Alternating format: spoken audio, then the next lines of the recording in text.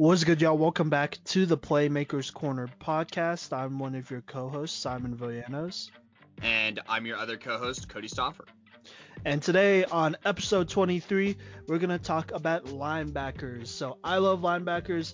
I've coached them before, and obviously I played the position, so this is definitely my specialty. But without further ado, let's jump right into it. So at number 5, we have Brian Mottram, the 6'1", 225 inside linebacker from Regis Jesuit. So just going to throw this out there because I know it's going to come up probably a million more times. If we say your name wrong, we apologize, and you're welcome onto the show anytime. But so Brian Mottram, he is an inside linebacker, and just so y'all know, this list I think will be mostly inside linebackers. There will be obviously some could rush off the edge and some have, but I think for the most part these guys are all inside linebackers or just the linebackers in general. We kind of did outside linebacker / edge rushers in our in our defensive line episode, so check that out if you haven't yet.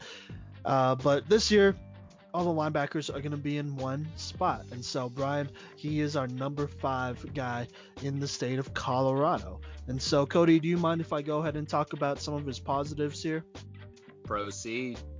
All right, so first things first, he has great D1 size, and in my opinion, he uses it really well to take on blockers. I don't have to worry about how physical he is and whether his frame will hold up on the next level, because on this level, it holds up extremely well. You see him taking on guards, tackles, a plethora of offensive linemen, and block shedding really, really well. And so he doesn't get blown off the ball, and that's what you like to see. That means they're pretty strong, right? In addition, he has pretty good pass rushing moves for an inside linebacker. If you watch his film carefully, he really does use his hands well and block sheds very well.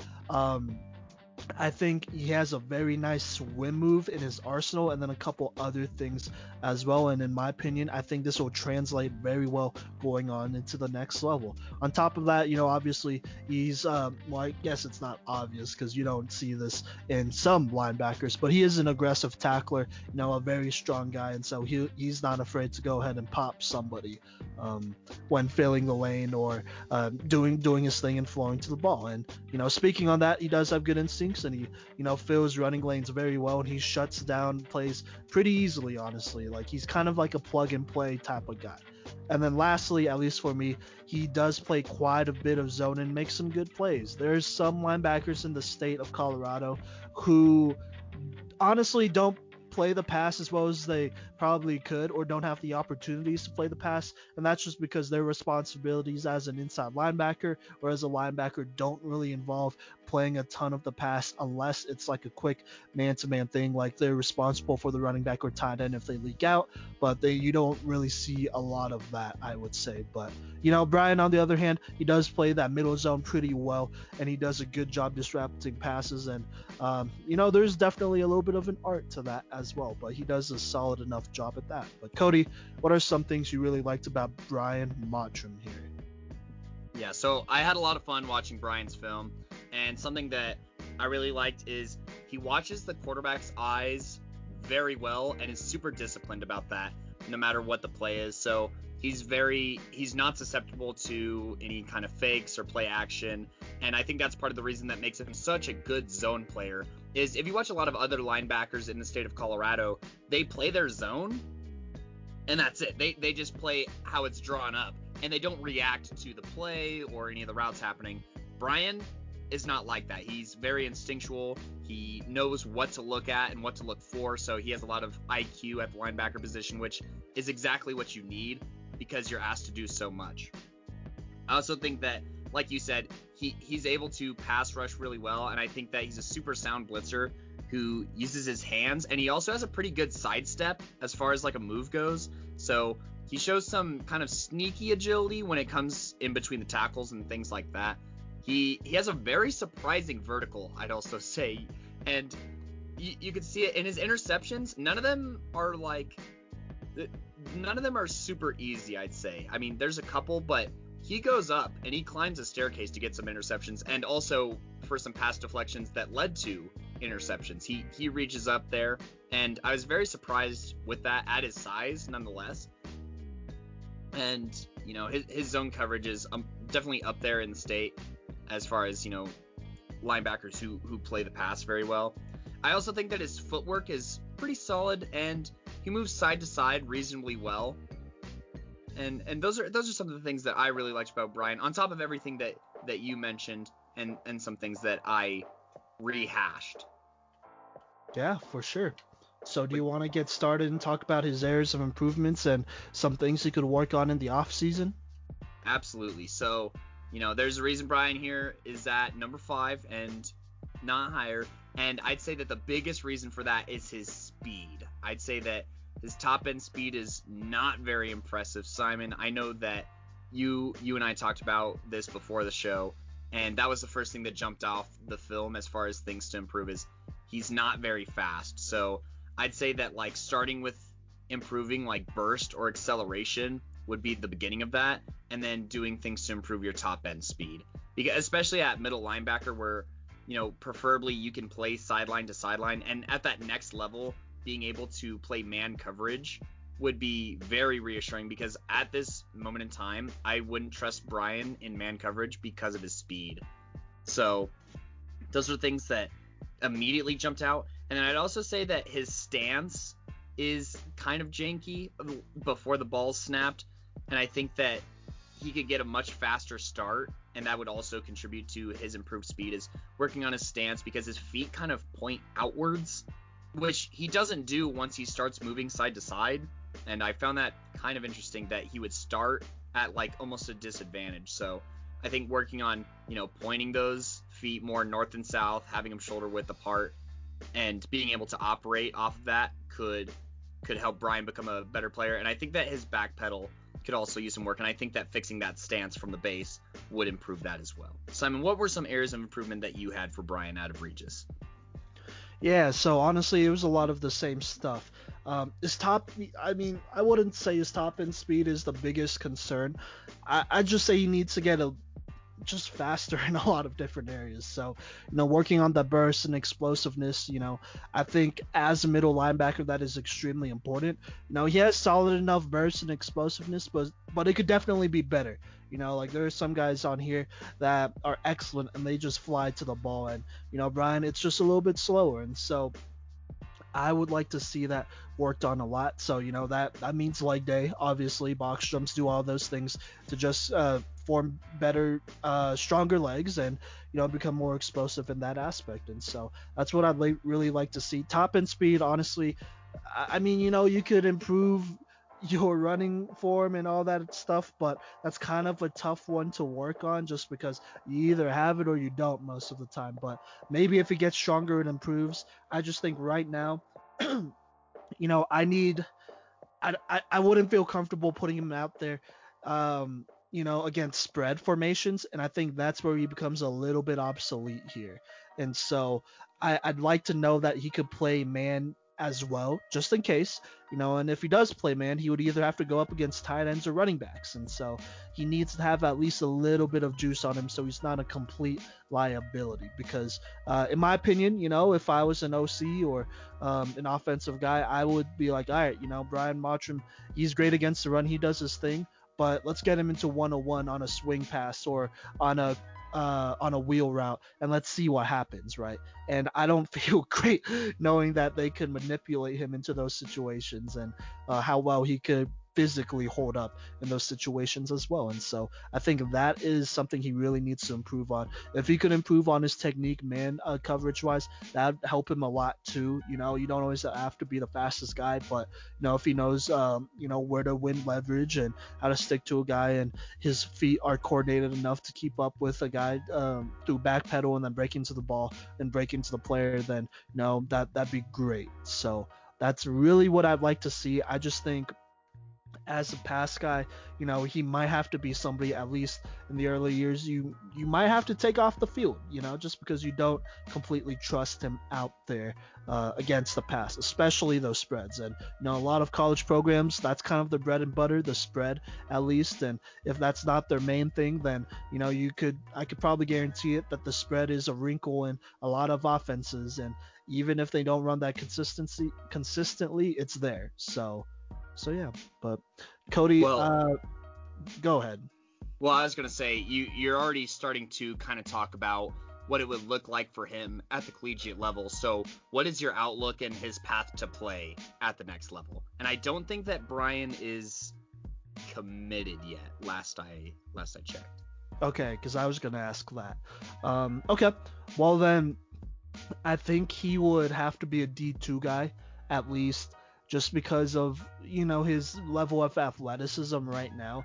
I think he's plenty strong enough, and he has the size, and that's great. But speed wise, I do think he's a tad bit slow for a lot of D1s. And like I said, especially on that D1 level, if there's not a wrinkle for a spread formation, well then a lot of them are running it. So I think that's just a hard, I guess that's just a hard sell. A lot of linebackers nowadays, like obviously it's a little bit or a lot different from what it was before, right?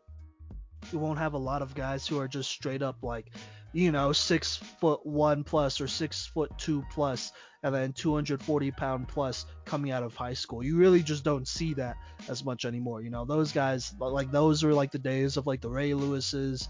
I think even you could throw in Brian Urlacher. Well, Brian Urlacher, he's I guess a little bit more modern, but Ray Lewis, those kind of guys for sure. Patrick Willis, those type of guys. Like there are some of those guys, but a lot of the time nowadays, coaches are looking for a Quan Alexander type, a Deion Jones type, someone who could cover the pass and who you don't have to take off the field, honestly. Someone that you could trust out there because, just with where football is going, obviously you see all these crazy spread offenses like the Kingsbury offense, Sean McVay's, even to a degree Andy Reid's little air raid offense that he runs with Mahomes. You have to have a linebacker out there that could keep up, right? And so a lot of teams would rather have speed over size. And so 6', 220, that's fine for a linebacker. That's plenty big enough as a D1 guy, as long as they could hold up against bigger blockers. But the bigger concern there is their speed. And so because of that, I think that limits him automatically, and he's a D2 guy. With that being said, I think he could probably get a full ride D2 somewhere. It's just tough with the way things are. I think he can get a full ride D2 somewhere. It's just gonna be a matter of where and what they're looking for and whether he fits their system and all that great stuff. I wouldn't recommend JUCO just because I mean unless that's his really only option, he could go JUCO. But I really do think whatever offer comes now may be the best that he will get. I can't see I'm gonna be honest. I could see some D1s potentially taking a chance on him, but whether they offer him a full ride or not is a whole nother question. But Cody, what do you think about his outlook here? Yeah, so I gotta agree with you that I think Brian's a D2 player, and I think that he absolutely should at least get partial offers at the Division 2 level. And I think that there's a good demand, especially at the D2 level, for a player like Brian. And I'd say to Brian to bet on yourself and don't be afraid to accept a partial and then turn it into a full. I know that it's not necessarily like the most likely route, but I think that he's a player capable of doing something like that. Especially, I think that he could be based off of his on-field discipline. I feel like he's very coachable, and if you look at his film, I mean, he's been playing varsity football since his sophomore year, which is a statement in and of itself at Regis High School, and his improvement every year has been pretty steady. So Right. I think that he can address these areas of improvement for sure, and if he's capable of addressing those and then playing well at said areas to improve at, that he can transition from a partial to a full ride kind of guy in like the latter years of his playing. But I think that he's a guy at the Division 2 level who I honestly wouldn't mind playing sooner than later. I think that fundamentally he's capable of doing so, and I think that mentally he's capable of doing so. Would I prefer to give him some time? Always yes, but I do think at the Division II level, Brian is somebody who could succeed and even thrive at that level. And I wouldn't rule out that Brian could potentially walk on at like a smaller FCS school, but I think that you take the sure thing here if you have partial scholarships at the D2 level. Yeah, I would definitely agree here. It's tough for defensive players in general. I don't know. I guess I'm a little biased here, but in my opinion, I think it's a little bit harder for defensive players to earn a full ride than offensive players, just because everyone's always about the offense, the flashiness, and bringing in tickets, and a casual fans, so casuals out there, whether it's college fans or whatever, they'd rather watch a bunch of scoring than great defense, and so at least when it comes to football, and so that's just what it is. It's a shame, but that's just the reality of the sport, the culture of the sport. So, it is what it is. But he's a good player. I don't think he'll need a whole ton of coaching from I guess how should I say this? Yeah, or from a system standpoint. Just because I'm pretty sure Regis is 5A, so he got to see some of the more complicated offenses. So, you have some slack there. And he's kind of, like I said, he's kind of like a plug and play guy. I would feel comfortable giving him some reps in game too on the D2 level. It would just have to be situational, and that's kind of where things get a little bit complicated there. But I think he could definitely be a situational kind of player / a special teams player year one. So yeah. But Cody, if you don't have anything else to add on, do you want to introduce our next linebacker here? Yeah, I was just about to do that. So that was, once again, Brian Mottram. Once again, if we're saying your name wrong, let us know. Out of Regis High School, definitely worth a look. So get this guy some looks. But at number 4, we have Daniel Parsek out of Mountain View High School, 6'2", 225 pounds. So this is a little bit taller than Brian, but arguably a completely different player. And Simon, if you don't mind me talking about the strengths of Daniel Parsek, I'd love to get this ball rolling. Yeah, go for it. Also, shout out to Mason Austin. He did a little scouting report on Daniel Parsek. So there you go. Hey, thank you. Cody. Thanks, cuz. But anyways, Daniel Parsek, strengths, the first thing I put, super physical and solid speed. So Daniel Parsek, he's able to play both in the box and outside the box. I mean, he basically lines up as like a cornerback sometimes in pass coverage, especially his senior year. And I put here that he has the best hands of linebackers in coverage because he's also a really solid tight end, which if you haven't listened to the tight ends episode, that would be the last one that we released. So go ahead and give that a listen and you'll understand why Daniel, wasn't able to make that list. But he's a solid tight end, and it translates super well to being a linebacker. He's super aggressive at the point of attack whenever the ball's thrown. He has a pretty good reach with his arms, so, he's able to intercept passes that most quarterbacks are like, oh, it's a linebacker. Nope, he just took it back to the house. So I think that his hands are good both in coverage, and I think that his hands are pretty solid whenever he goes to rush the passer as far as, being able to move linemen and, stick his arms straight out, and he's pretty strong. I also think that Daniel Parsek is a very downhill player whenever it comes to the run game.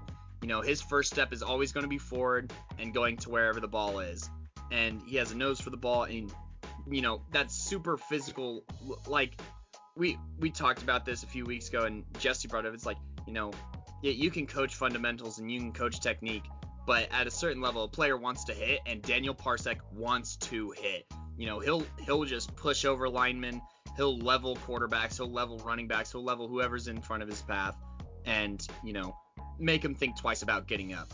I also think that his physicality translates well into pass coverage because within 5 yards, he bumps people off their routes super hard, gives them a good jam, better jams than, a lot of cornerbacks that we see. And I think that I would have liked to see more matchups with Daniel against some of these top tight ends in the state, but I think that he's an absolute dude, both in pass coverage and in the run game. Simon, what were some strengths that you saw from Daniel Parsek out of Mountain View?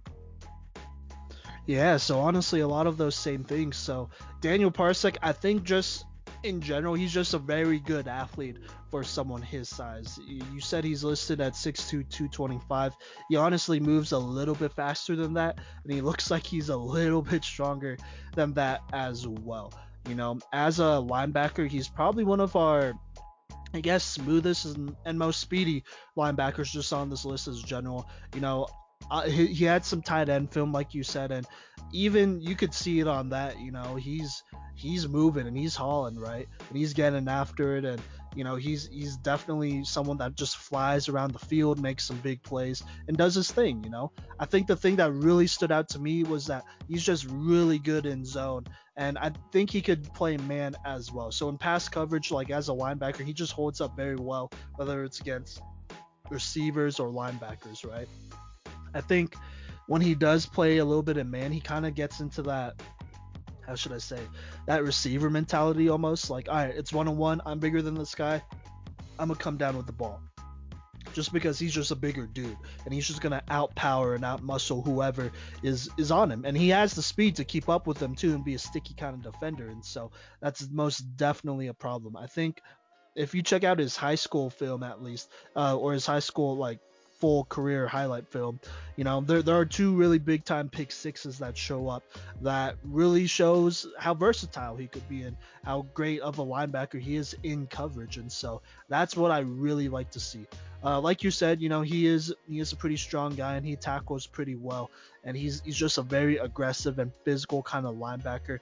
He really does a lot of things for, or he did a lot of things for this Mountain View High School team, and he was a leader for them, both on offense and defense. And honestly, really, that's just what you like to see. Like he just gets after it, and he's just extremely versatile. Probably one of the most versatile players on this entire list, if I'm being honest. So there you go. But Cody, do you mind if I go ahead and talk about, I guess, some areas of improvements, things I'd like to see in the off season? Send it. All right. So the thing with Daniel Parsec, he's great, right? I would say he's extremely raw though.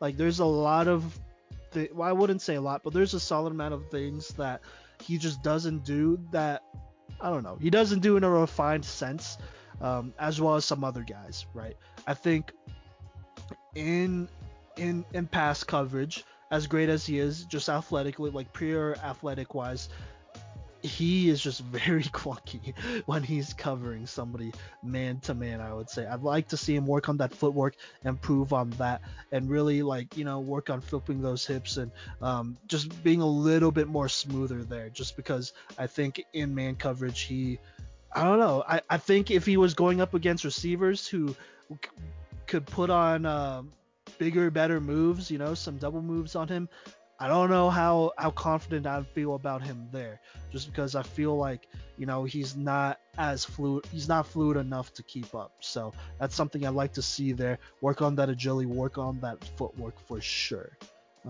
So yeah, and then I would also say he overcommits sometimes early on some plays, right? Like his athleticism makes up for some things, but then there are some plays where like if it was play action or if it was some sort of RPO, right, like a fake screenplay type of thing, he would have gotten fooled and be put out of position.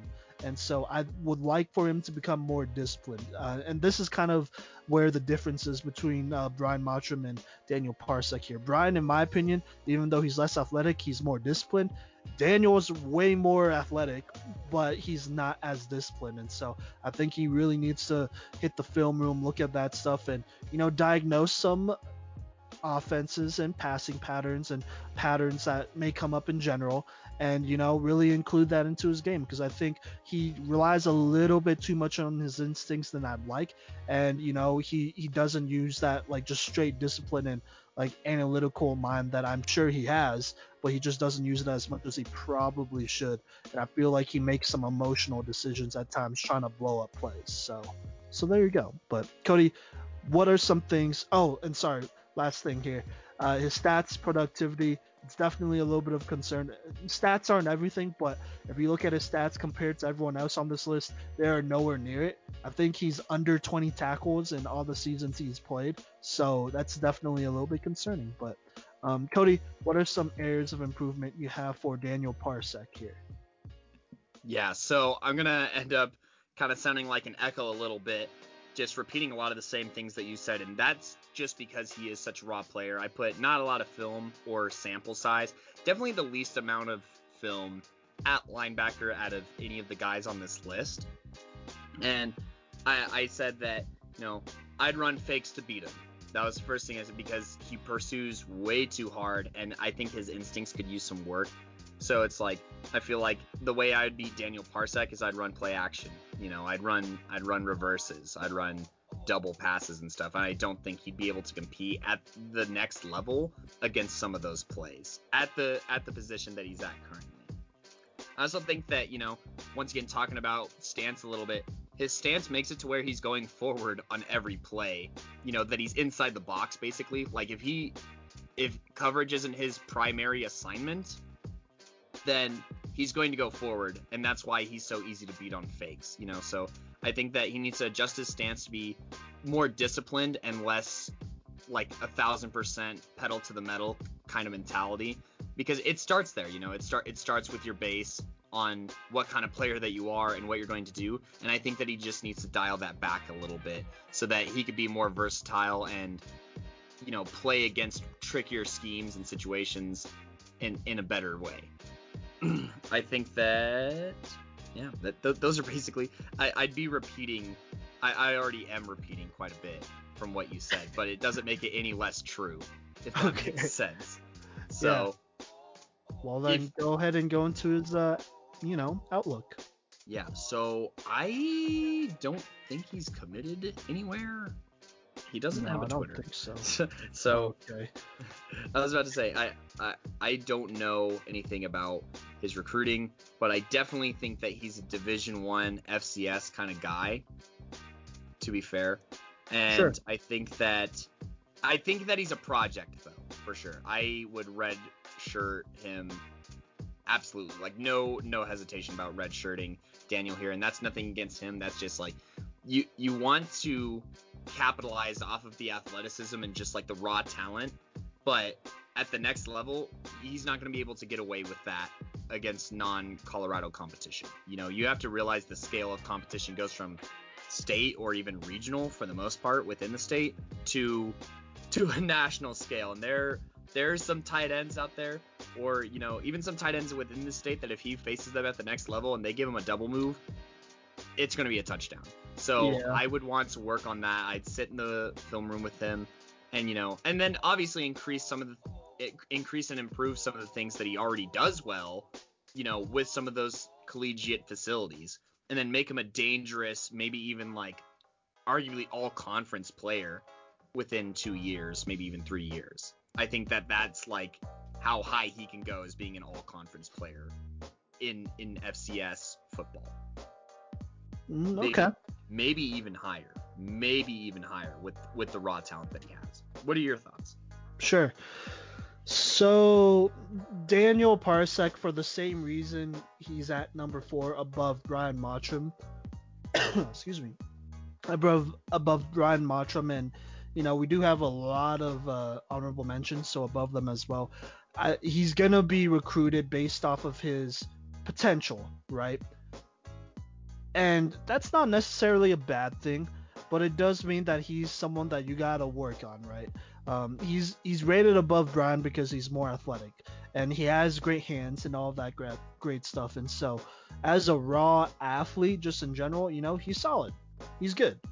But with that being said, I don't know how many teams will have the patience to try to develop him when with the NCAA right now, obviously there is no eligibility for this last year of play, and so for a lot of teams, honestly, they'll have some veteran, or I guess increase the veteran presences on their squads, and so I I don't know.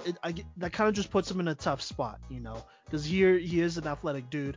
I just don't know if he could snag a full ride or a partial. Even though in a normal world, I think he would most definitely be able to snag a full ride somewhere. But I think I just have some doubts there, and so he's someone that you're gonna have to redshirt, like you said, Cody. And I don't know if he would take that much time. He could probably be a 2 to 3 year kind of starter after his redshirt year, and even his redshirt year, you could or after or before or whatever. If he does even take a redshirt, you could throw him out there and see what he does on special teams, and he would do his thing for sure, I think. And then, as someone you sub in as a pass cover guy at linebacker, I think he'd do his thing as well. Just get out there and play ball, right? But he does have a lot of things mentally that and cognitively, that he would have to work on to get up to par with some of the more complicated offenses out here. So I do think he could probably be a D1 starter for a lot of teams. I don't know if they'll offer him a full ride, but in my opinion, I think he could be a D1 starter, 2 to 3 year starter at that. It will just take some time here. If he gets a full ride D2, I say take it. I think he's more than worth it. But yeah. So honestly, he has a very high ceiling. Like he could be a weapon on a lot of defenses. Like I think if I gotta make a comparison here, which it's not going to be exactly the same here, but I think gameplay wise and style wise, he reminds me a lot of Isaiah Simmons, that Cardinals linebacker that played for Clemson. Just how Isaiah Simmons was, because he had excellent hands, he had good speed, all of that stuff. Obviously in the NFL it's a little bit of a different story, but you know he still had a lot of success with Clemson, and so that's kind of how I see Daniel Parsec um, in my eyes. But just a slightly lesser level because he's not as fast. Do you think that's fair? Yeah, I think that's a fair comparison, absolutely. Okay, cool. All right then. But yeah, so D1 talent, but most likely a D2 guy though. All right. With that being said, just so we remind y'all, at number 5 we got Brian Mottram from Regis Jesuit, and then at number 4 it was Daniel Parsec out of Mountain View High School. And so coming up next we have our number 3 and number 2 linebackers in the state of Colorado.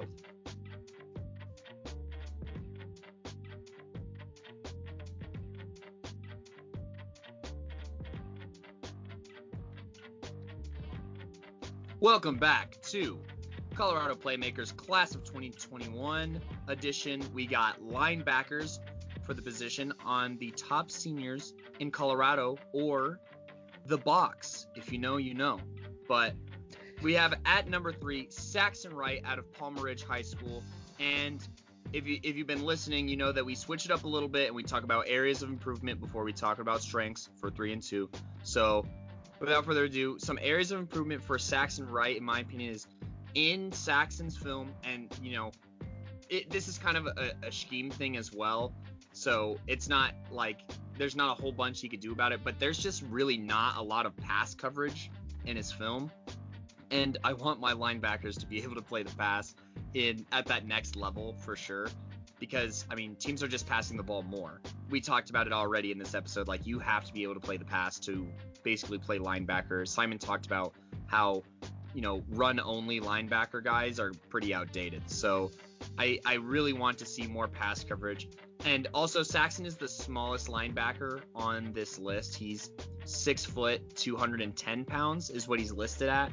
And you can kind of see it as far as, like, his reach goes, because whenever linemen can get in close to him pretty fast, and he has a hard time keeping a distance with linemen once the linemen elevate to that second level on certain blocks. And you can also see it like whenever he reaches up to try and deflect something, he doesn't always find a lot of success for that. And I also think that I'd want Saxon to increase in size weight wise, probably up to at least 220 pounds, which is where some of these guys are. Well, most of these guys, I'd say that's probably the average size and weight of these players. But I definitely want him to get a little bit bigger, but not lose his speed or his burst. And, well, I guess, be able to find ways to adapt to his reach. Some what are some areas of improvement you have for Saxon Wright? Yeah, so with Saxon Wright, I would say that, and I'm gonna bring this up too with strengths. I would say that he's a little conservative, just playing defense out there at times. Like there are definitely times he looks a little slow diagnosing a play, but I know what he's doing. Like he's being conservative. He's seeing the play through, being patient with it, not just jumping in there and causing havoc. But he wants to make the right play, and I think there are times where he or that just happens to a fault, and a play that comes up, I think his junior year, there's a screenplay and it was literally developing in front of him. He saw the linemen come out, and you could tell when the linemen are coming out on a screen. They run just a certain way and have their arms for it, all that great stuff. He should have seen it, and then the running back leaked out right in front of him, and the linemen were too slow to get to him anyways. But I think Saxon just took a really long time to blow that up. Like he took basically all that time from the lineman coming out to the running back eventually leaking out and turning around for a pass to eventually go get him and tackle him. And by that time the running back caught the pass, and he was able to gain like 2 or 3 yards.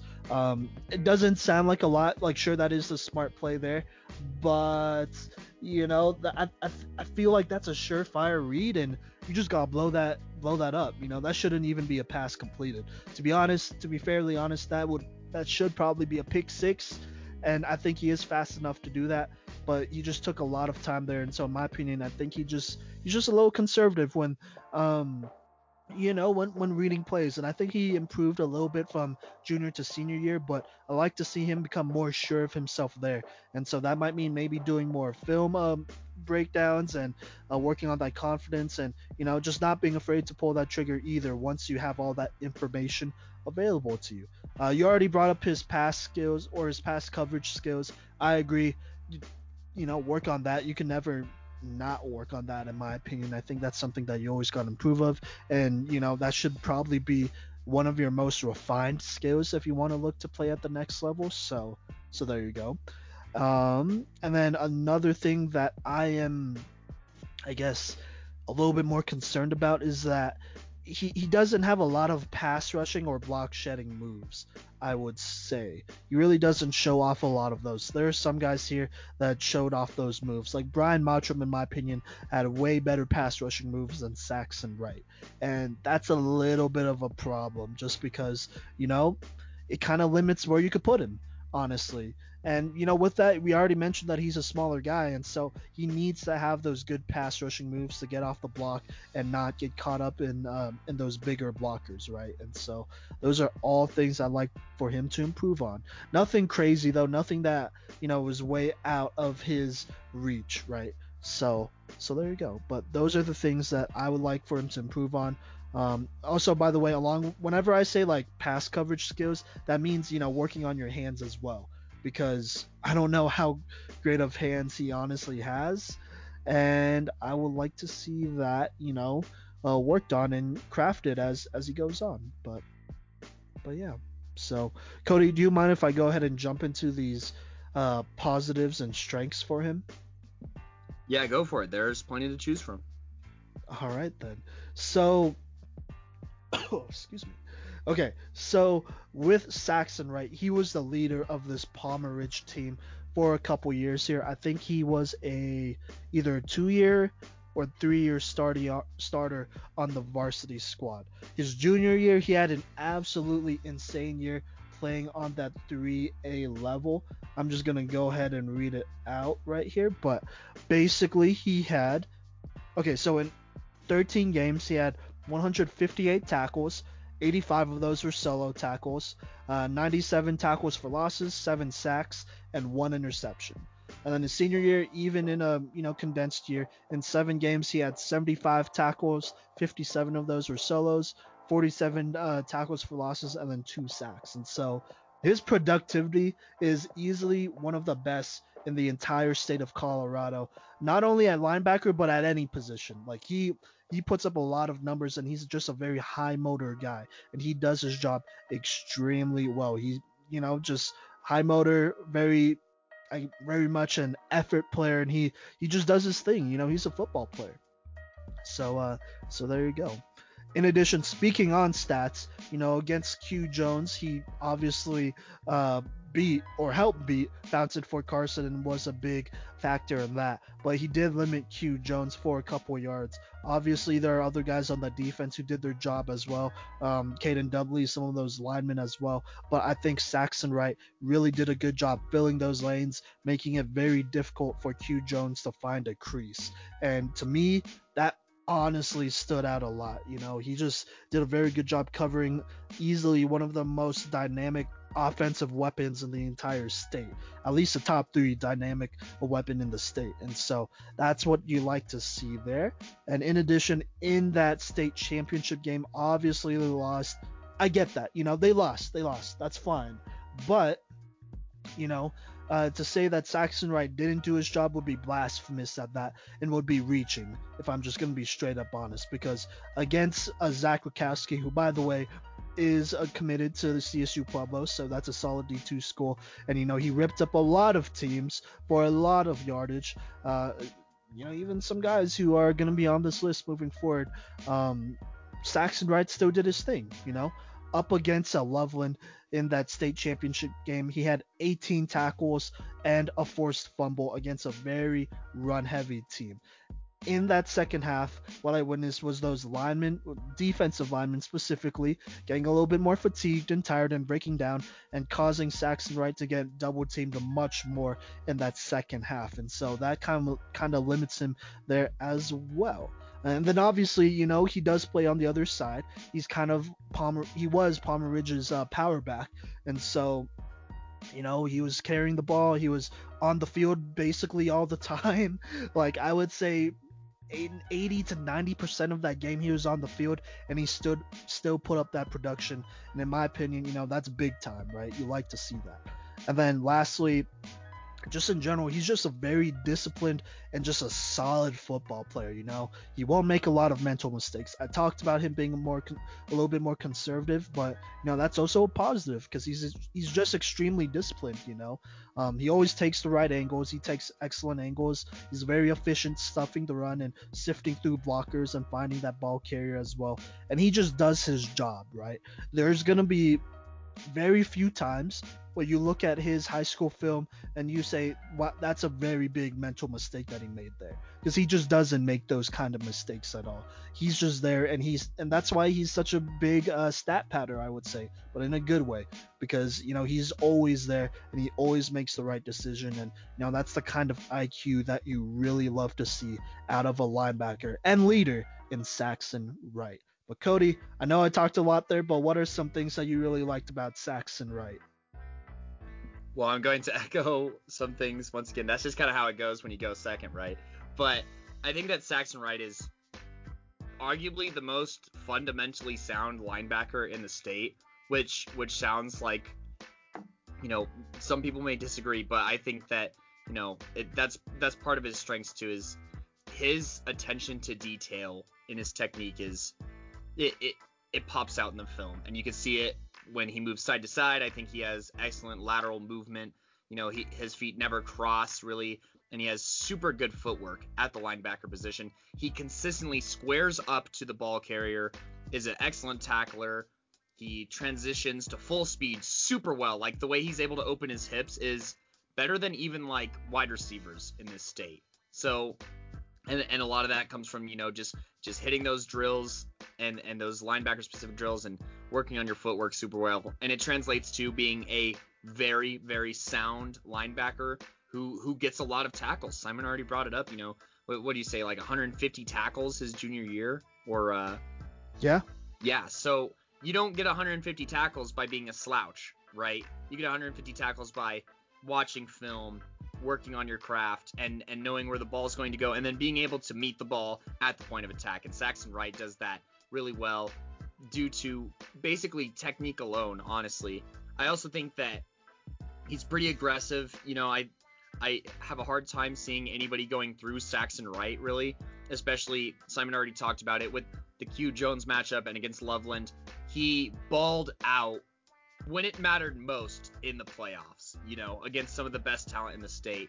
And, you can look at the score, but that has nothing to do with Saxon Wright's individual performance. I think that he's probably Palmer Ridge's best player that game in the championship. And so there's something to be said about that, because Palmer Ridge is a pretty loaded team, and Saxon Wright showed up to play, and he left everything he had on that field, and that has nothing to, like a lot of people in that situation, like players, coaches, they could look back and be like, I wish I did this, and this. I wouldn't say there's any of that for Saxon Wright in that championship game. And that's because, he's super sound. He fills the lanes super well, squares up to the ball carrier. He didn't have people shedding his tackles. I wonder if there's even anybody who's ever shed a Saxon Wright tackle, because it just doesn't seem possible with the way that he plays and with his strengths. And, he's never going to get trucked through or pushed back, I think, by a ball carrier. So Saxon Wright, I think that, mentally he's absolutely ready for the next level, as far as that goes. And with his technique, he's more polished than definitely most linebackers in Colorado, and I'd argue most linebackers in this, Rocky Mountain region. So, Simon, you mind if I talk about outlook a little bit here with Saxon? Yeah, go for it. Yeah, so Saxon, he has a couple of Division II offers. There's Chadron State, there's Black Hills State University, Adams State, Western. So I think that these are all appropriate for Saxon Wright based off of his size and physicality and stuff. But I think that, his intangibles at the Division II level can make him a day one starter, if I'm being completely honest with you. And I think that Saxon Wright is a guy at the Division II level that you give a full ride scholarship to, because he could leave your school as the all-time leading tackler.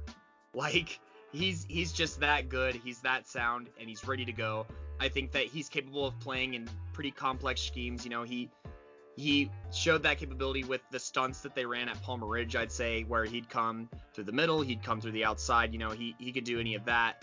And I think that, he could improve his pass coverage. I believe in that. But I think that his strength is, coming up, playing the run, and just racking up tackles, and, not letting any ball carrier fall through him, if that makes sense, So that's kind of my outlook. I think that Saxon could be, like a potential kind of like, if you run like a 3-4, like linebacker 2 run emphasis kind of guy at maybe the FCS level.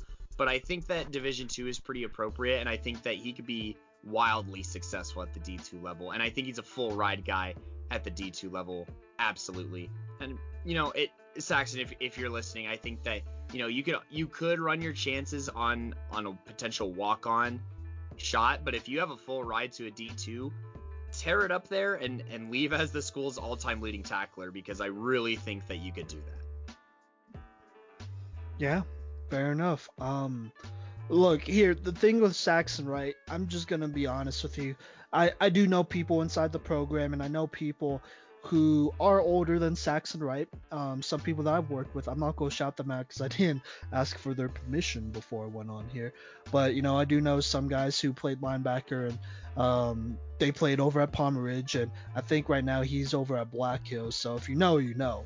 But that's kind of where I first heard about Saxon Wright, and just from what I could tell and feel and get the vibe for it, Saxon Wright was honestly the emotional leader for this team, one of the emotional leaders for this team, definitely for the defense. And I think for a lot of programs, that's something that you really can't measure, like, at all, right? Unless you just talk to a lot of people. But obviously there are people that are going to be like, oh yeah, he's an emotional leader, and he's an emotional leader. But I think Saxon Wright is a true leader, and he's someone that you want on your program, right? If he goes to a D2, I think he could be one of the best D2 players to defensive players to ever play in a program, at least program wise, maybe even conference wise, because I think he is that good of a player. I can see him, I could see him play on the D1 level. Personally, I would love for UNC to pick up this young kiddo.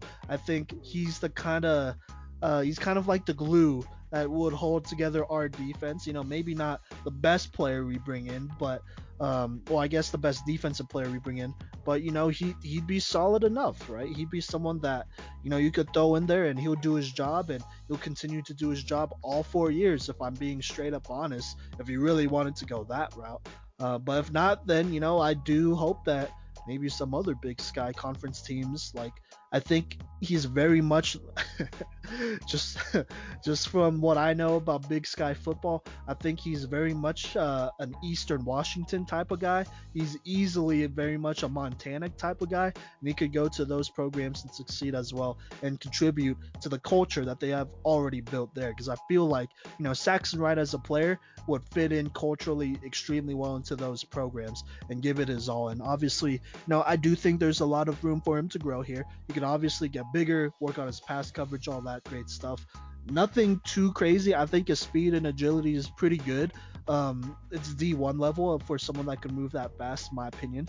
And unfortunately, it is a COVID year, so you have to think kind of realistically here. I think a D2 would definitely offer him a full ride, and if so, obviously it's up to him. He could take it, but I wouldn't exactly rule out going to an FCS on a partial scholarship either, and working your way into a full ride, because I think he is those kind of players that after a year or so you'll see that this is somebody that is an absolute full ride type of guy that you need to keep on your team.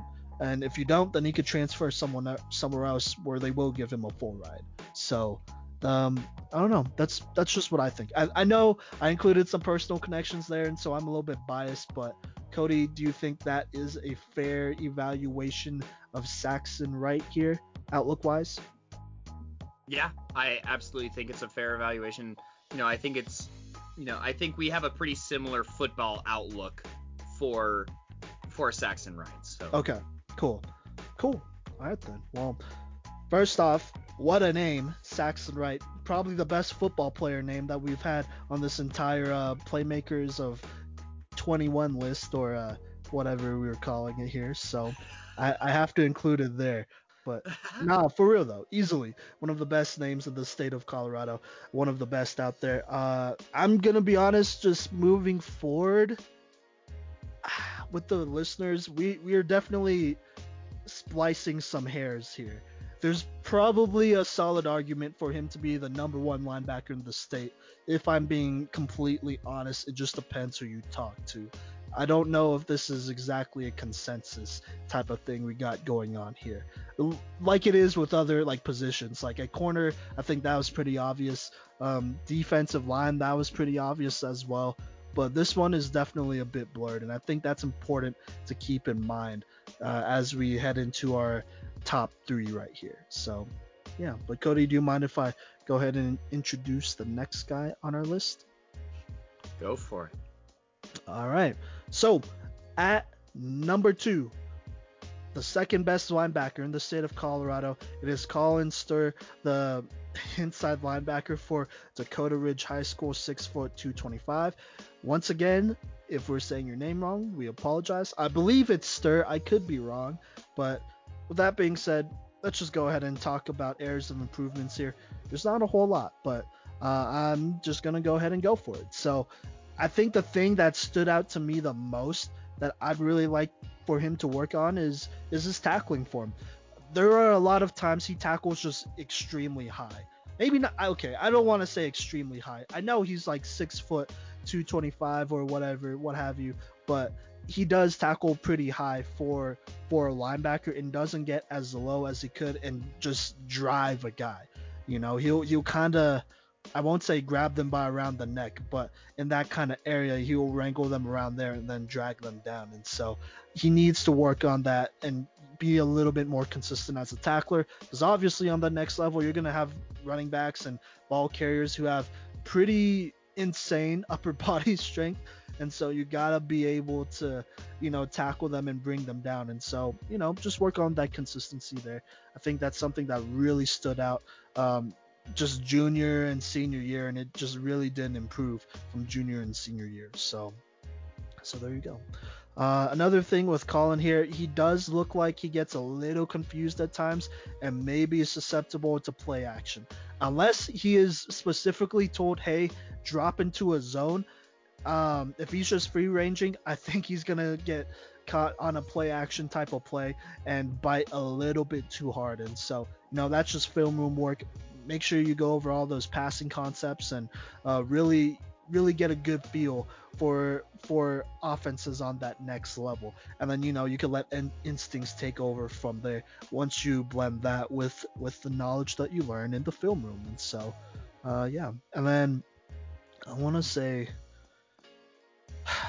okay, I I do kind of hesitate to say this, but I'm gonna say it anyways. He played on a great defensive team, and there were plenty of guys on this team.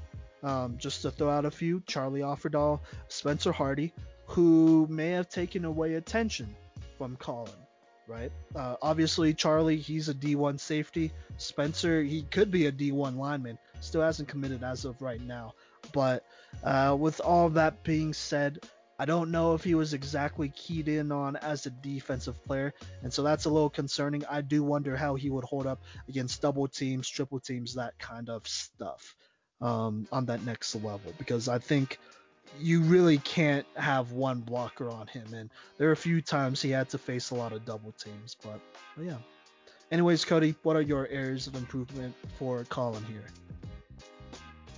Yeah, so I'd say that I kind of want him to fill out a little bit more because he kind of looks like a string bean a little bit on the field compared to like some of these other linebackers that are pretty stout, I'd say.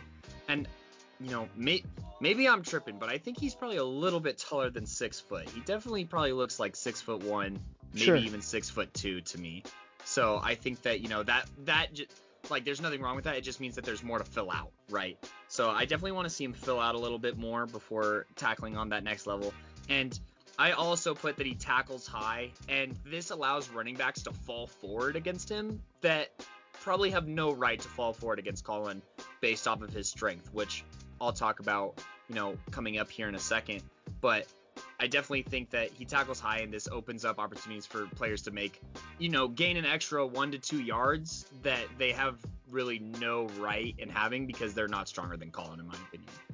I also think that his start to go speed could be improved because he kind of stands like, you can't see me do it, so I don't know why I just sat up all the way. But he stands Okay. straight up. He stands straight up when the play starts, if that makes sense. So Sure. it's all about leverage, and that includes like starting at the beginning of the play. So he loses some time, which it's milliseconds at a time, but those milliseconds translate to yards pretty quick. So I'd want him to work on playing lower for sure, from his start to go to his tackling form. I think that he'll be a much better football player when he finds that new level of leverage and what that means in the game of football. We talk about it every single episode. We talk about leverage. So Yeah. it's still, to anyone listening, it's still important. Work on your leverage. Basically, even if we say that, even if like you listen to your breakdown and we don't talk about your leverage, keep working on it. Like that's a lifelong football kind of thing to always keep in mind. And I think that Colin Sturr would be, he'd be even scarier than he already is at a more correct leverage. And I think that would push him into the number one spot. Like Simon said, we're splitting hairs here at 1 and 2, like absolutely. But if Colin played at a lower leverage, I don't even know if we'd have a conversation, if that's fair. Yeah. So I also think that he could improve his stride as well. I think that he takes a lot of short, like kind of choppy steps, especially whenever he's flowing to the ball. And so I think working on taking those longer strides until you get to the ball and then being able to break down and chop up would be very useful for Colin. And I think that that's a pretty easy thing to work on as well. So now after getting some criticisms out of the way, I'd like to talk about Colin's strengths and why he is the number 2 linebacker. And like Simon said, we have a bunch of honorable mentions. This list was pretty hard to put together. There are some dudes, but Colin Sturr is definitely I'd say ahead of a lot of these guys for a plethora of reasons. So Simon, you mind if I talk about Colin Sturr's strengths? Yeah, go for it. Yeah, so I already talked about, I don't think these running backs should be falling forward against Colin because he's strong as an ox. Like, he tosses linemen to the side with just his arms. So if that gives you any idea on just how strong he is in just his arms, like, he doesn't use his whole body, he just shucks them. Whole linemen. These, so I think that's like, it just blows my mind. I love watching him just toss them to the side. Running backs try and step up in pass coverage against him, and he just levels them. Like, they just disintegrate. It's like they're Thanos snapped out of existence if they make contact with Colin going full speed. So I think that, and part of the reason that he goes full speed so well when blitzing is because I can tell Colin watches film, and he watches film super well and takes away all the right things. Because the timing of his blitzes for an 18-year-old is unlike a lot of what I've ever seen. There's pros that don't time their blitzes as well as Colin Sturr does. And you can tell that some of these teams try and get him with a hard count, and they just don't get him, because he's able to, he starts to creep forward, and they're like, oh yeah, we're going to get him. But he's creeping forward slow enough to where they hit him with the hard count a few times, and they say hike, and he's still just through the line like a hot knife through butter. So I really like Colin Sturr blitzing. He blitzes from the edge, he blitzes from the middle, and he blitzes, in between the tackles as well and the guards, and he does all of it super well, and I think that's a huge testament to his football IQ and the film. Colin is super fast and athletic. He's probably, he's one of the more athletic linebackers on this list. And you could tell because of the way that he plays man coverage super well. He's probably the best man coverage linebacker in the state of Colorado. He flows really well in zone. There's some plays where the quarterback bought time. And, they think that they got him beat because the defense has been, playing pass coverage for too long. And who gets an interception? Colin does. So, and I think that that's another statement on, quarterbacks don't really have the ability to extend the play as much when Colin blitzes. So, it's like a pick your poison kind of thing when facing Colin Sturr. It's like, okay, well, we could run a pass play, but if Colin blitzes, he's probably going to sack us. Or we could run a pass play, but if he drops back in coverage, it could easily be an interception taken back to the house. So, those are obviously like, he gives headaches to offensive coordinators in the state of Colorado. Absolutely. He also has an excellent knack for getting his hand on the ball and punching it out. There's actually one play where he just takes it from the running back. He just rips it out and takes it. So, he's great at forcing turnovers, and that opens up a lot of opportunities for other people on this team for sure. He plays inside and outside really well, I think, at the linebacker position. So versatility is obviously, something we value here at Playmakers Corner and something that colleges value on the next level. And I think he has a pretty awesome swim move, if I'm being completely honest. He has a better swim move than some linemen in the state.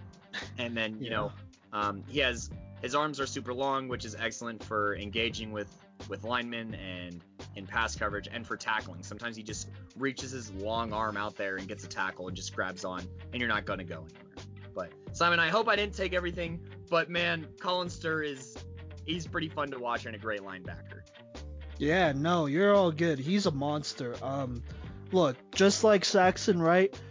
Obviously, he's at number 2, so, there's probably a little bit more of an argument. There's a pretty solid argument for Colin Sturr here. I think there are a lot of people in the state who would probably put him at number 1, if I'm just being completely honest here. I think there are a lot of people who would love to put him at number 1. He just has it all, right? Like, he plays the ball well in pass coverage, whether it's man or zone. I think he does a pretty solid job there. He's very disciplined there. And then obviously against the run, he's a monster. There's one play in particular that really stood out to me that really showed off his upper body strength. And I want to say it was during his junior year. And so it's a run play and just standing straight up. Like, he's not even like, lower, or he doesn't even have leverage on the guy. He just like hits the dude with 2 hands, and the dude goes he almost flips over. And it's a guard that is pulling that he does that to. And I don't know. It was just very reminiscent of that one time where Dante Fowler, I think he's an outside linebacker for the LA Rams. He did that in college, and I thought that was pretty insane here. And so he's just a very strong dude who has honestly really good speed for someone his size. So yeah. And then I'm not gonna say a lot of the things that you went over because I'd just be repeating it. I do think he, led a pretty good championship caliber defense, and I'm willing to say that. Obviously, in the 2 years that he played for them, his junior and senior year, they were one game short in both of those years of making it to the state championship game. Like, and that was by I want to say a combined 10 points in those 2 years that they lost by, which is really sad, but it does build character. And Colin, he's a big reason why they made it that far. He led those championship caliber defenses and anchored a really tough Dakota Ridge squad and cleaned up a lot of messes for them over there. And so that honestly can't be denied. Those accomplishments on the field, it speaks for themselves. And lastly here, speaking of those accomplishments on the field, in those 2 years that he played, he did have 143 total tackles. Obviously, his junior year, he had more of those, so he had 66 solo tackles as a junior, and then 4 interceptions as well, which is actually really, really good for a linebacker, at least in the state of Colorado, or just in general, if I'm being straight up. And so, he obviously did his job there on a team that was pretty stacked, defensively between Spencer Hardy and Charles Offerdahl, who will, both of those guys will eat up a bunch of tackles. So the fact that Colin was able to get his numbers up and do his thing says a lot about him. And so with that being said, let's go ahead and talk outlook. So he is committed to Colorado Mesa. Cody, remind me here because I'm not super familiar with smaller Colorado colleges here. That's a D2, correct? Yeah, that's a D2 in Grand Junction. Okay. I think he's a first-year starter. If I'm being completely honest, I don't think they could afford to redshirt him because if I'm being straight up, I personally believe Colin Stir or Store, whatever we're saying here, Colin, he is a D1 guy, absolutely an FCS guy. I could have seen UNC offering him a full ride and a lot of other FCS schools offering him a full ride. He probably could have even sneaked up into a FBS school, maybe not as a full ride guy, but at least a partial scholarship type of guy. So the fact that he was able to snag a scholarship to Colorado Mesa, first off, I'm happy for him because he's getting a good education there. He's doing his thing, that's less money that he'll have to worry about in the long run. But I do think that Colorado Mesa is, they're batting a little bit higher than I would think for them to do. But it is a COVID year, and this isn't exactly out of the norm, and so I do think he's someone who could start day one, be an impact player for that Colorado Mesa football team. Cody, am I out of pocket for saying that he could be a 4-year starter, essentially? Not at all, Simon. So I was really surprised to see that Colin was committed to Colorado Mesa because I think he's a no-brainer D1 guy, especially at the FCS level, arguably at the FBS level, with his combination of athleticism and strength alone, raw talent-wise. He's really polished. He's super physical at the point of attack. And I mean, gosh, I talked about his strengths. It felt like I could talk about his strengths forever, So to see him committed to Colorado Mesa, I'm really happy for Colorado Mesa. And I think that, in the town of Grand Junction, I think that Colin Stir is going to be a rock star, honestly. So I will advise Colin, be a little bit careful. Don't let it get to your head because you could definitely be one of the best Colorado Mesa players ever, I think. And there's not like, I don't know how else to say this, but Grand Junction, there's not like a huge, I want to say like nightlife or anything like that. So people are going to go watch these games, right? And they're going to see Colin Stir making plays left and right for them. And I think that Colorado Mesa got a steal by getting Colin Stir, absolutely. And I hope that he's on a full ride because he absolutely deserves nothing less than a full ride at the Division II level or even the FCS level. So, Simon, you asked me if you were out of pocket. I might have gone out of pocket explaining how inside the pocket you were, if that's fair. Yeah, yeah. No, that's more than fair.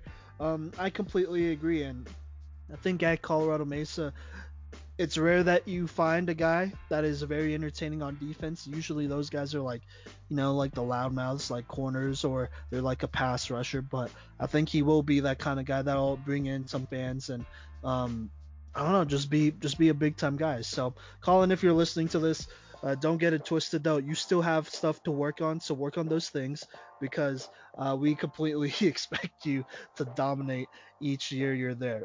If I'm being straight up, I think getting 100 tackles every year is a solid is probably the minimum that I kind of expect.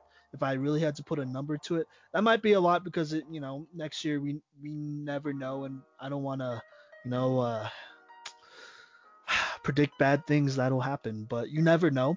And so I don't know if he'll get to play a full season, but I do think in the next year or two after that, you should be able to average 100 tackles a season if I'm being straight up. So there you go. But continue to grind. If we want to move on to this next level here, I think there can be a path to the NFL if he does all the right things at Colorado Mesa, but he'll have to stay for 4 years. And contribute and stay healthy and do all that stuff for 4 years. But with that being said, I do think if he plays his cards right, there could be a path to the NFL here, and from then on, you never know. So, so yeah. But Cody, do you have anything else to add on to that? No, I do not. I agree with your expectations. They may seem kind of harsh to put on an 18-year-old, but Colin's good enough to do that, and I'd love to see Colin have a shot at the NFL, especially from the Division II level. I think that'd be really interesting. So Yeah, for Colin, sure. just keep doing the same things right, and just stay focused. Stay focused. That's what I'll say to Colin for sure. Yeah, But for sure. If I'm being honest, he's not going to the NFL having only 2 good years at Colorado Mesa. He has to have at least 3 good years, yeah, ideally 4, to even get a good shot at the NFL. So I think that's a good goal to have there, and just to keep in mind all of that. So, um, all right then. Well, if that is it, coming up next, we're going to talk about honorable mentions. We have a lot of them, and so we're not gonna, go into details about every single one, but we'll talk about most of them, and then we're gonna talk about the number one linebacker in the state of Colorado. Coming up next. booyah.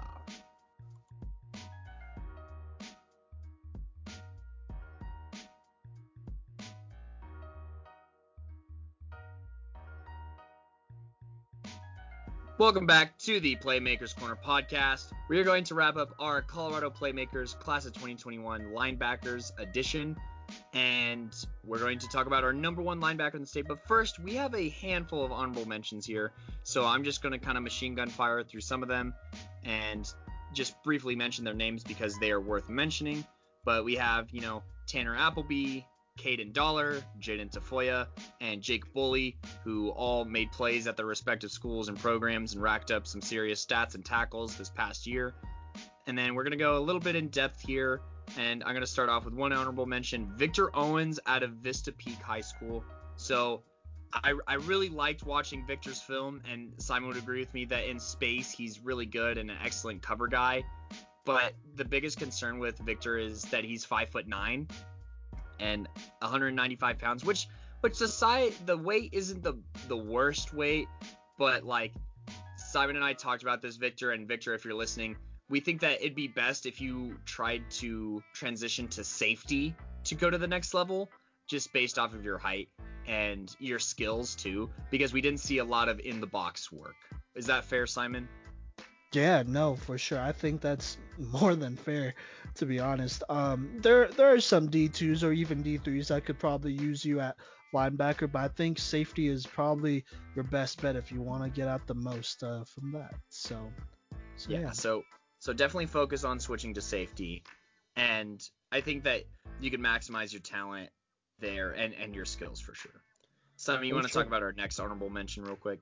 Yeah, the other guy we have here, I'm gonna do a deeper breakdown on this guy because he was requested kind of a while ago, And actually, now that I think about it, that breakdown probably already released. And so you already know you're not a top linebacker in the state, unfortunately.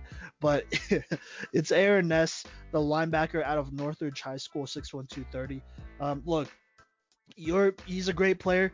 I have teacher friends from inside the school who talk extremely highly of this guy. They could confirm all of his lifts and whatnot, and he's an extremely tough and strong dude just in general, and he moves really well.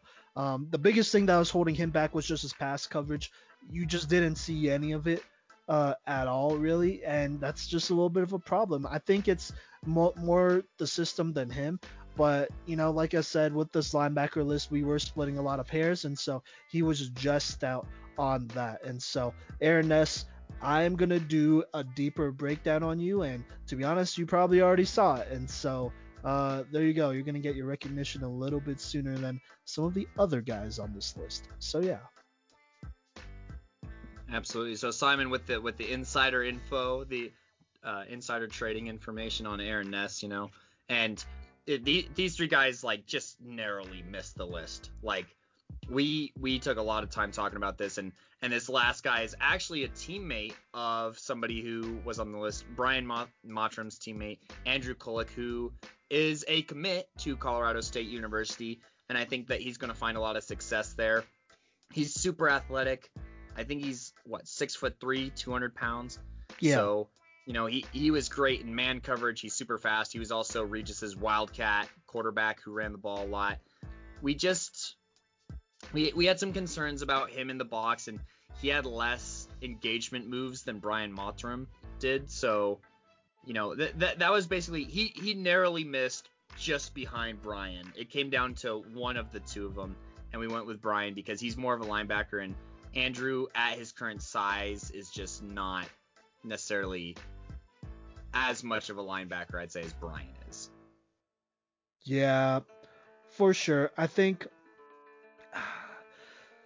he just needs to get a little bit bigger. Like, obviously, Saxon Wright was the, I guess, our smallest guy on this list at 6', 210, but he is even a little bit more compact there, and so that helps him out there. With Andrew here, he just needs to put on weight, and he just narrowly missed out. I think a lot of teams could use him, but that lack of, I guess, physicality between the tackles is definitely a little bit concerning. And if I'm being honest, as a defensive guy, I'd rather have the guy who I know could stop the run and has shown that he could play the pass than someone who is just really good against the pass, but he might be questionable against the run. Because, linebackers, I feel like, are almost always responsible for the run, and so that's definitely my priority there, at least being solid enough against that. And so that's just something we'll see moving forward. So yeah. But with all that being said, Simon, do you want to introduce our number one linebacker in the state of Colorado? Yeah, I'd be happy to. So our number one linebacker in the state of Colorado is Tyson Lambert, the 6', 220-pound inside linebacker from Thunder Ridge High School, and he is a Northern Colorado commit. So he is the first player that is committed to our alma mater, at least our first number one ranked player that is committed to our alma mater. And I'm just gonna be honest, UNC, they got a dog. A lot of people felt like he is a very underrated type of player, and I would agree, he is a very underrated type of player, but I think that there is a pretty good argument here for him being the best linebacker just in the entire state. And so before we get into all those positives, Cody, you mind if I talk about areas of improvements here? Absolutely, everybody has some. Yeah, so number one, he could improve his block shedding skills and use his hands better. There are times his hands are just a little bit slow, and so hand speed, that is something he could work on. And then obviously developing those pass rushing and block shedding moves will be important so that he can be used more consistently as a blitzer. And so that's something I'd like to see be done there. I think there are definitely some concerns about his hands as a catcher. Like, he's not bad. Like, he could catch the ball for sure. but it's not Daniel Parsec if I'm being straight up. And so I think that could be improved on for sure. I'd like to see him work on those ball skills and really look on using those hands and bringing it in, bringing oh my gosh, bringing in throws and intercepting the ball, and working on doing that from a couple different angles. And so that's something I'd like to see. And then lastly, I guess if I really had to nitpick here, top end speed is a little bit slow. Not as slow as some other people, but it's just a little slow. And so if he could improve that continually and do his best to improve that by improving his acceleration and his agility just in general, that would be great. You know. So yeah. But I think that's pretty much it. Cody, what about you? Yeah, so for Tyson, I definitely think that he could improve his strength for linemen at the next level. Whenever he gets engaged, you can see that he kind of can get caught up for sure. And also, I think that Tyson looks for contact when a smarter play is available a little too much to my liking. Like, obviously, you want your linebackers to be physical, but when an easier path is there and you choose not to go with it, it's a little confusing. So, and I think that's just like a high school thing. If I'm gonna be completely honest, it's like, well, you ask a lot of high schoolers, hey, why do you love football? It's like, because I like to hit things. So like, I hope that that's something that's gonna have to be worked on and like readdressed, and I guess like reprioritized heading to that next level. Is like, okay, now like, at the collegiate level, like it really starts to get more serious than high school. Like the level of intensity increases like tenfold, I want to say, and you have to understand, it's like, okay, I need to do what's best for my team and not necessarily what's the most quote like fun, like just running into people kind of thing. So I think that those are the things that he can improve on. I also want to see him play the ball more in pass coverage, because he'll usually kind of like almost Dakota, like we talked about with Dakota Allen, which if you haven't listened to that episode, go ahead and find it. I think it's like one of our first 5 episodes. Yeah. It's like number 2 maybe even. But anyways, he'll wait for the pass catcher to catch the ball and then level them, and they'll drop it. And it's like, that's cool and all, but like interceptions are even cooler, right? Always. And so I think that he has the ability to force more turnovers. It's just up to him, kind of. But I'm definitely like pretty nitpicky with some of these areas of improvement. I think that watching more film is obviously something that every player can do, and I think that he'll benefit from it heading to that next level. But he did get some pretty good looks at the 5A level on the offenses that he faced.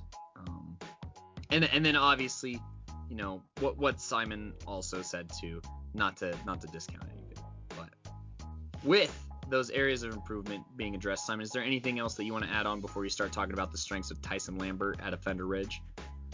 No, go ahead. Sick. So Tyson Lambert at Thunder Ridge, he takes the best angles in the state of Colorado, I'd say. He's never going to take the wrong angle and allow a big play to happen. And I think, he fills holes and he pushes the ball carrier back every time. A ball carrier I don't think ever fell forward against Tyson when it was straight up, like head to head. Who's going to go north to south? Which way are we going? The running back is always going to go backwards.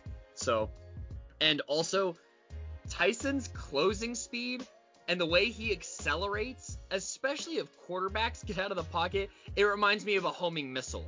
Like, he goes so fast and he accelerates really well, and I think that he's fast in general, but especially when he sees the chance in the open field to just obliterate somebody, there's no escape for whoever the ball carrier is. They're about to get destroyed. That's just how it is.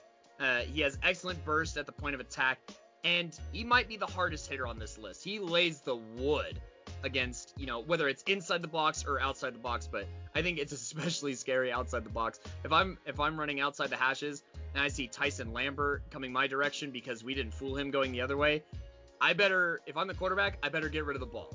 And even if you get rid of the ball, he's still probably going to make you wish that you hadn't crossed him in the open field. Another thing that I really like about Tyson is his footwork is super, super well.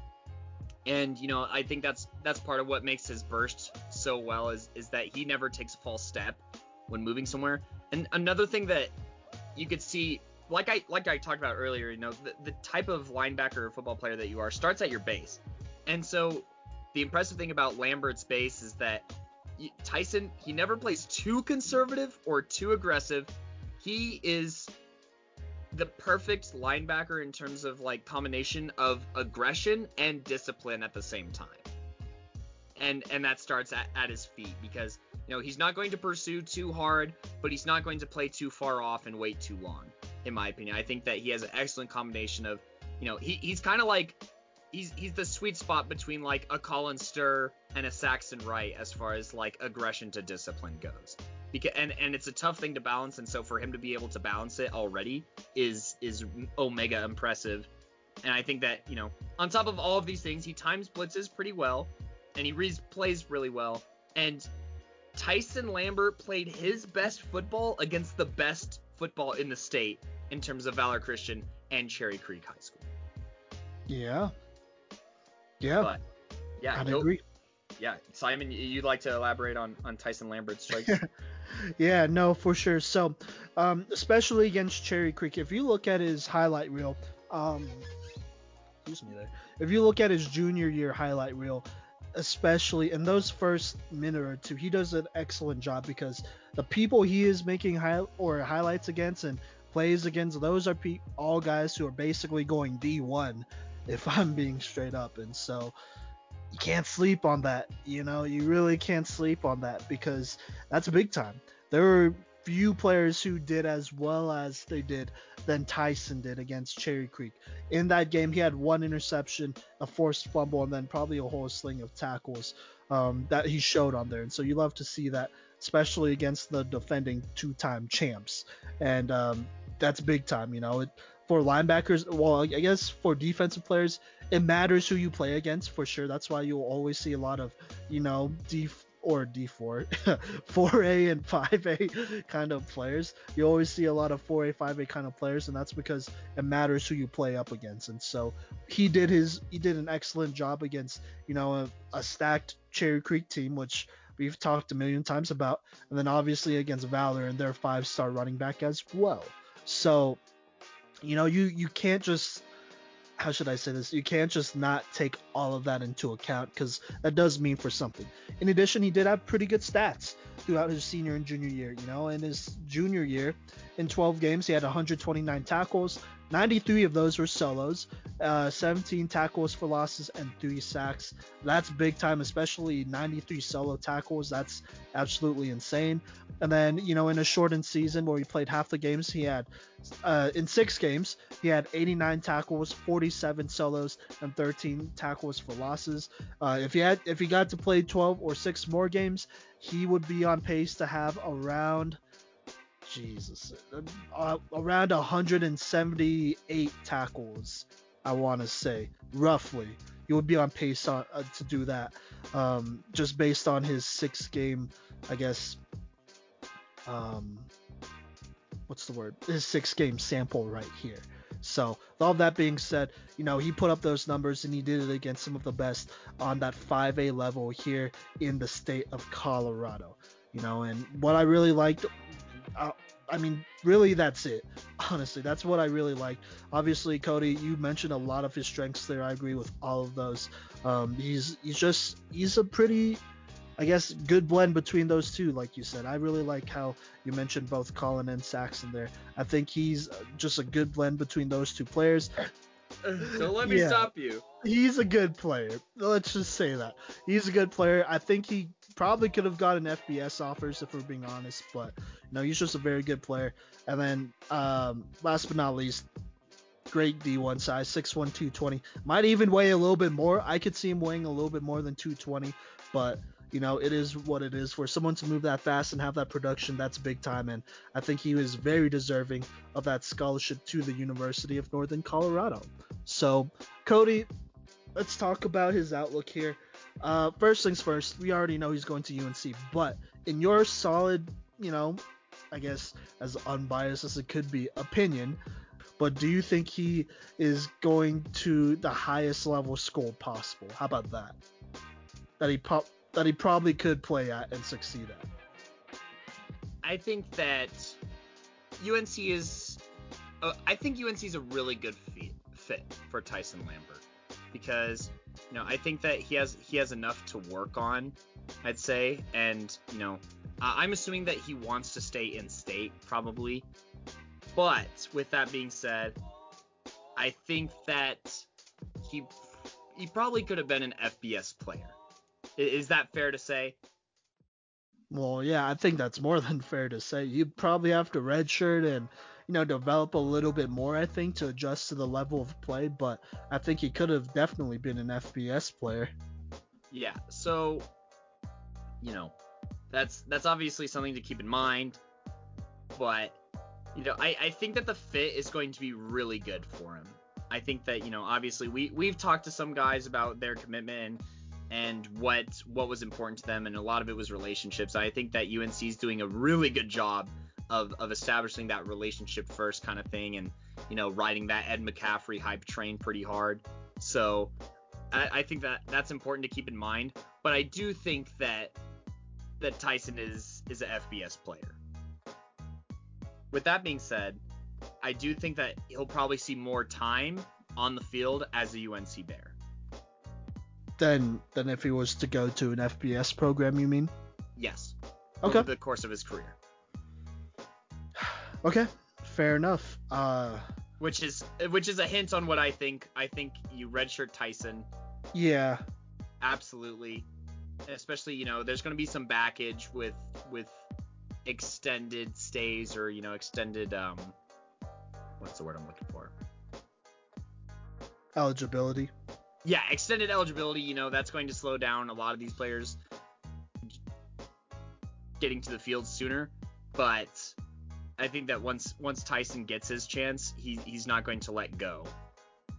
But, I think that he gets to start probably his second year at UNC, whereas in other FBS programs, he has to do a lot more to climb up the depth chart. Okay, fair enough. Okay, that's fair. I think, if I want to be completely honest, I don't know if UNC has a linebacker like Tyson Lambert right now. I know we've always kind of went a little bit smaller, I would say, but even with all that recruiting we did with grad transfers and all that great stuff, I just don't know if UNC has a linebacker as big as Tyson Lambert at 6 foot 220 who can move like he does. So I could see him getting redshirted, but I could also see him getting some much needed reps on special teams. And, if he excels on special teams, then, I'm sure opportunities will open up at that linebacker spot. So there you go. But I would probably recommend, redshirt so you could get used to your classes and all of that great stuff. He does have a 3.85 GPA, so he's a pretty solid student from what I could see. So maybe that's not the biggest problem here, but yeah. I think we really can't go wrong though with rush. I don't think we could honestly rush him too fast. So if anything, that would have been my biggest concern. I think he's just a solid athletic player that we have, and if we could get him onto the field quicker than usual, then the better, even because in-game experience that definitely accounts for something. So yeah. Yeah. But we'll see. I know. I'm excited to see. Yeah, sure. No, we're both excited to see because we'll be watching UNC games, especially this year. Obviously, he won't be playing this year because he's still in high school. But this year we'll watch how the Ed McCaffrey era goes and how a bunch of other things go. Because I just think, in past years, I would say we were more of a defensive kind of team. Like we play tough defense and then. Offense should be explosive, but it wasn't, and that was what it was. So I'm interested to see how Tyson will develop here under a offensive-minded head coach, I would say, and probably a stronger offensively coached team. I don't know if those are fair.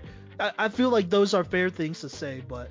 I mean, Cody, as per usual, you could always check me if you feel like that won't be as big of a problem. Or issue. I don't know. we know the Okay. history of UNC, but I think that Tyson is going to be integral to. I think Tyson stands for like almost a bridge to an extent, right? Where it's Sure. like Tyson is definitely the UNC player of like what we've been known for, I'd say. But I think that he's going to help keep that kind of tradition of like a stout defense, and then almost bridge it in a way where we will have a more explosive offense, but Tyson still helps keep familiarity with like what UNC has been about, if that makes sense. Yeah. Sure. I mean, I totally get that, but we'll I guess we'll have to see, But I We'll think keep this is tabs a for great pickup. Yeah, for sure. I think this is a great pickup for UNC either way.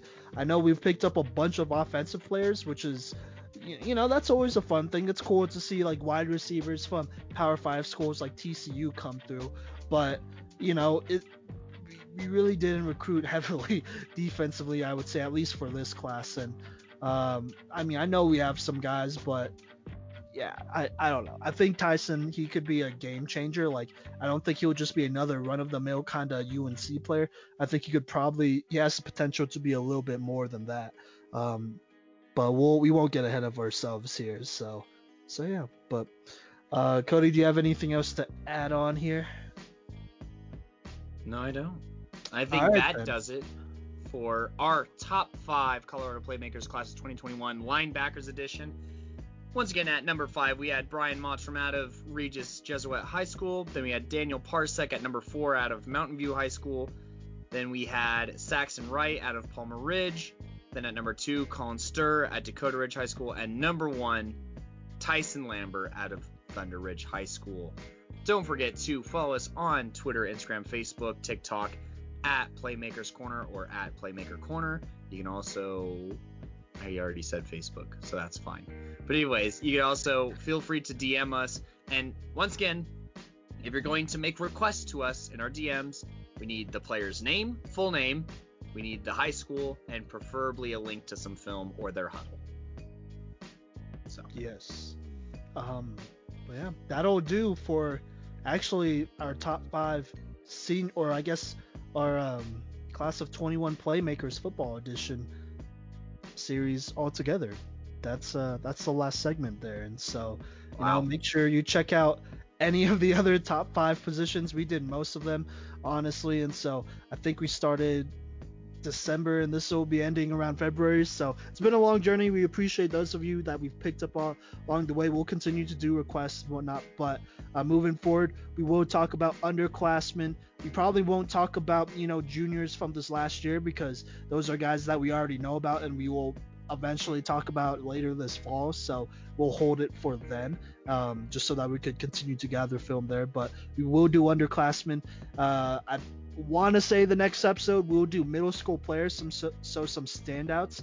I know we talked about DJ Bordeaux a little bit here, and so there are, I want to say, 3 other quarterbacks that we really like as well. So we'll talk about them, and then we'll eventually transition to basketball, and we'll be doing both men's and women's basketball in the state of Colorado. So that'll be really fun. A lot of content there as the seasons progress. I believe that basketball season is after the second football season that we have here. So if there are any other football players that do play, during this, is it C season? I think is what they're calling it. We'll cover them as requested. So yeah.